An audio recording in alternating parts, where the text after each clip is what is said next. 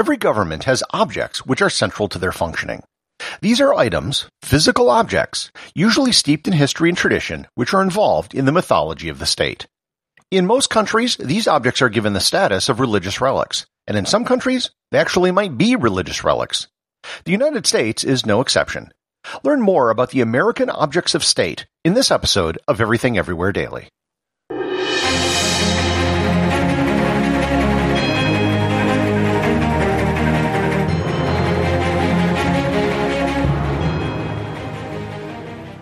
This episode is sponsored by ButcherBox. Summer is right around the corner, and that means cookouts. No matter what your preferred food is for a cookout or a barbecue, ButcherBox can help you make it the best. If you want to serve up some hamburgers, ButcherBox has grass-fed ground beef to make the perfect smash burger. Want to cook up some steaks? Well, ButcherBox has that too, with some of the best cuts of steak such as New York strip, ribeye, and filet mignon. Do you like grilled chicken? Well, ButcherBox has some of the best pasture-raised chicken that you will find anywhere. And if you really want to wow people at your next cookout, you can try grilling some of their wild-caught salmon on a cedar plank. Sign up at butcherbox.com/daily and get a special deal. ButcherBox is offering my listeners a free-for-a-year offer plus an additional $20 off. You can choose salmon, chicken breasts, or steak tips free in every order for a year. Sign up today at butcherbox.com/daily and use code DAILY to choose your free-for-a-year offer, plus get $20 off your first order. This episode is brought to you by Reese's Peanut Butter Cups. In breaking news, leading scientists worldwide are conducting experiments to determine if Reese's Peanut Butter Cups are the perfect combination of peanut butter and chocolate. However, it appears the study was inconclusive, as the scientists couldn't help but eat all the Reese's. Because when you want something sweet, you can't do better than Reese's. Find Reese's now at a store near you. This episode is sponsored by Expedia's Out-Travel the System podcast. I know you love to hear the story behind the story, so let me tell you why I think you might want to listen to the Expedia podcast, Out-Travel the System. This season alone, the show talks to someone on a mission to visit every country in the world.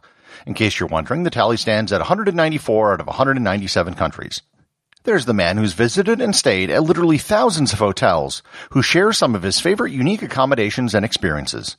Or how about the woman who has reached some deep philosophical conclusions about travel and privilege, in no small part because of the pandemic. Get all of this and more when you tune into the show, including larger insights about the future of travel, as well as tips and tricks to maximize your savings for your next trip, whenever you feel ready to head out into the world again. You can find Out-Travel the System on your podcast platform of choice. The genesis of this episode came from researching stories about several different historical objects. After researching several of them, I realized that they all had a common theme. They were all important objects in the history of the country, and there is either some important significance behind them, or the actual object is used in the governance of the country. Every country has these items, and some countries put more importance on them than others. I'm going to start with the United States just because that's what I'm most familiar with. And we'll start with the most obvious and important one, the Constitution of the United States. I'm not talking about the ideas and the words in the Constitution, but rather the actual physical original copy of the document itself. There's been a rumor floating around for years that the Constitution, the Declaration of Independence, and the Bill of Rights were all written on hemp paper. And this is not true. While hemp paper was common at the time, it wasn't used for really important documents. Really important documents were written on parchment. The drafts of the Constitution may have been written on hemp paper, but the final draft was not. Parchment is made from animal skin. The parchment that the Constitution was written on came from sheepskin. The actual document was actually a rush job. Once the delegates agreed on the final language, the final parchment version had to be done over a weekend for the final signatures. The person whose handwriting is on the Constitution is a man by the name of Jacob Shallus. He was the assistant clerk to the Pennsylvania General Assembly, which met at Independence Hall, where the Constitutional Convention delegates were meeting. He was paid $30 for his service.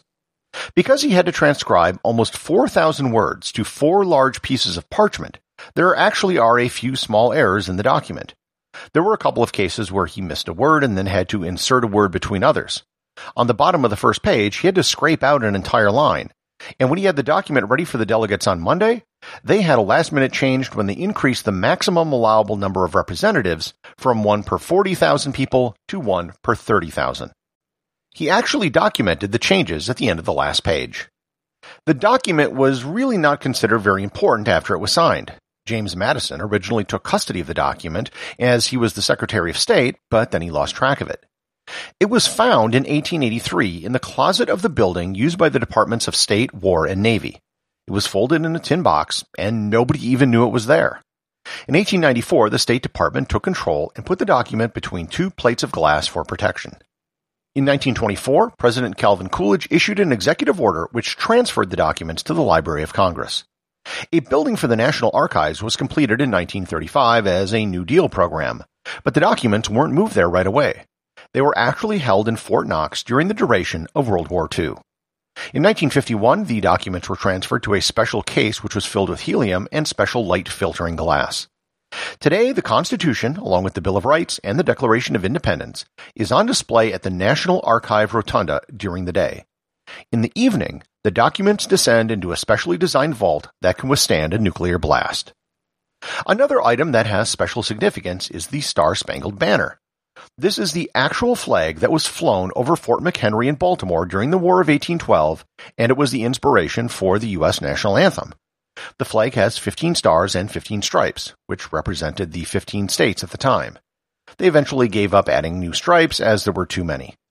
The flag was originally 30 by 42 feet, and it was created by a local Baltimore seamstress named Mary Young Pickersgill. The flag was commissioned by the fort commander who wanted, quote, a flag so large that the British would have no difficulty seeing it from a distance, unquote.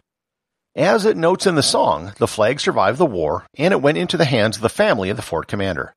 Over the years, they gave away pieces of the flag as gifts, and currently the flag is only 30 by 34 feet in dimension. Today, the flag is owned by the Smithsonian Institute, and it is on permanent display at the National Museum of American History.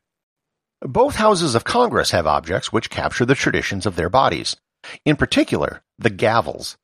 The House of Representatives has many gavels. Gavels get used and they literally take a beating. The House has gone through many different gavels. In fact, they used to have their own lathe in Washington just to make gavels. The oldest gavel in the House collection was used by the former Speaker of the House, Nicholas Longsworth, from 1925 to 1931. There's a rather recent tradition that started in 1999. At the opening of a new session of Congress, it's called to order by the clerk of the House. The clerk has one duty, and that is to run the election for the Speaker of the House. For this one duty, the clerk has a special gavel which is only taken out and used for this one purpose. The gavels used in the House are typically mallet-type gavels with a handle. In the Senate, the gavels have a much longer history. There was a single hourglass-shaped ivory gavel with no handle, which was believed to have been first used in 1789 by then Vice President and President of the Senate, John Adams. However, by the 1950s, it was getting worn out and cracked. They put silver end caps on the gavel to help stop the wear, but it finally shattered in 1954 by the then Vice President Richard Nixon. The current Senate gavel was donated to the Senate by the newly independent government of India. The desks in the Senate also have a lot of history. Each senator gets their own desk on the floor of the Senate. Some of the desks are reserved by Senate rules for senators from certain states. The desks used by Daniel Webster, Henry Clay, and Jefferson Davis are all reserved for the senior senator from the respective states where they're from.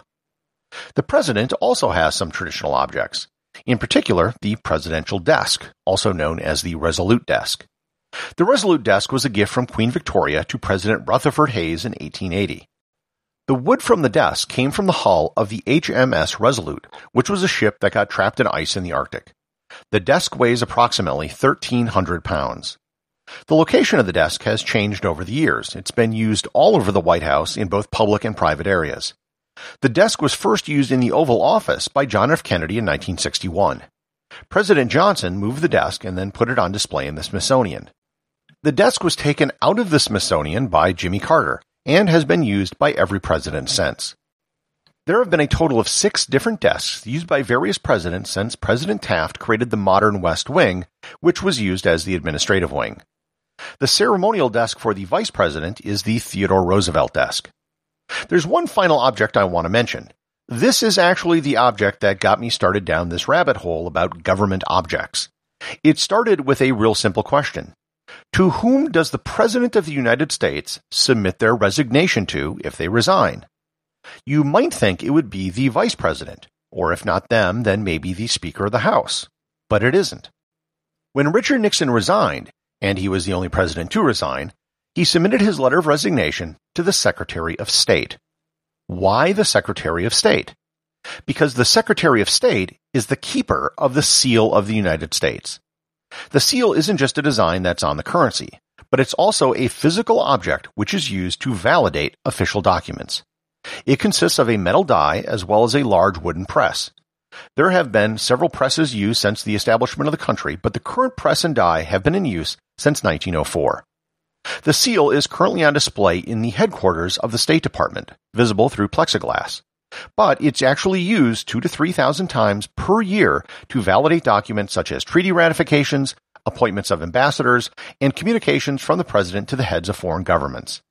If you go visit the State Department, there's a good chance you may actually see some official come out, stick a piece of paper in the press, and validate some official document. These are just a few of the objects which hold a special place in the U.S. federal government.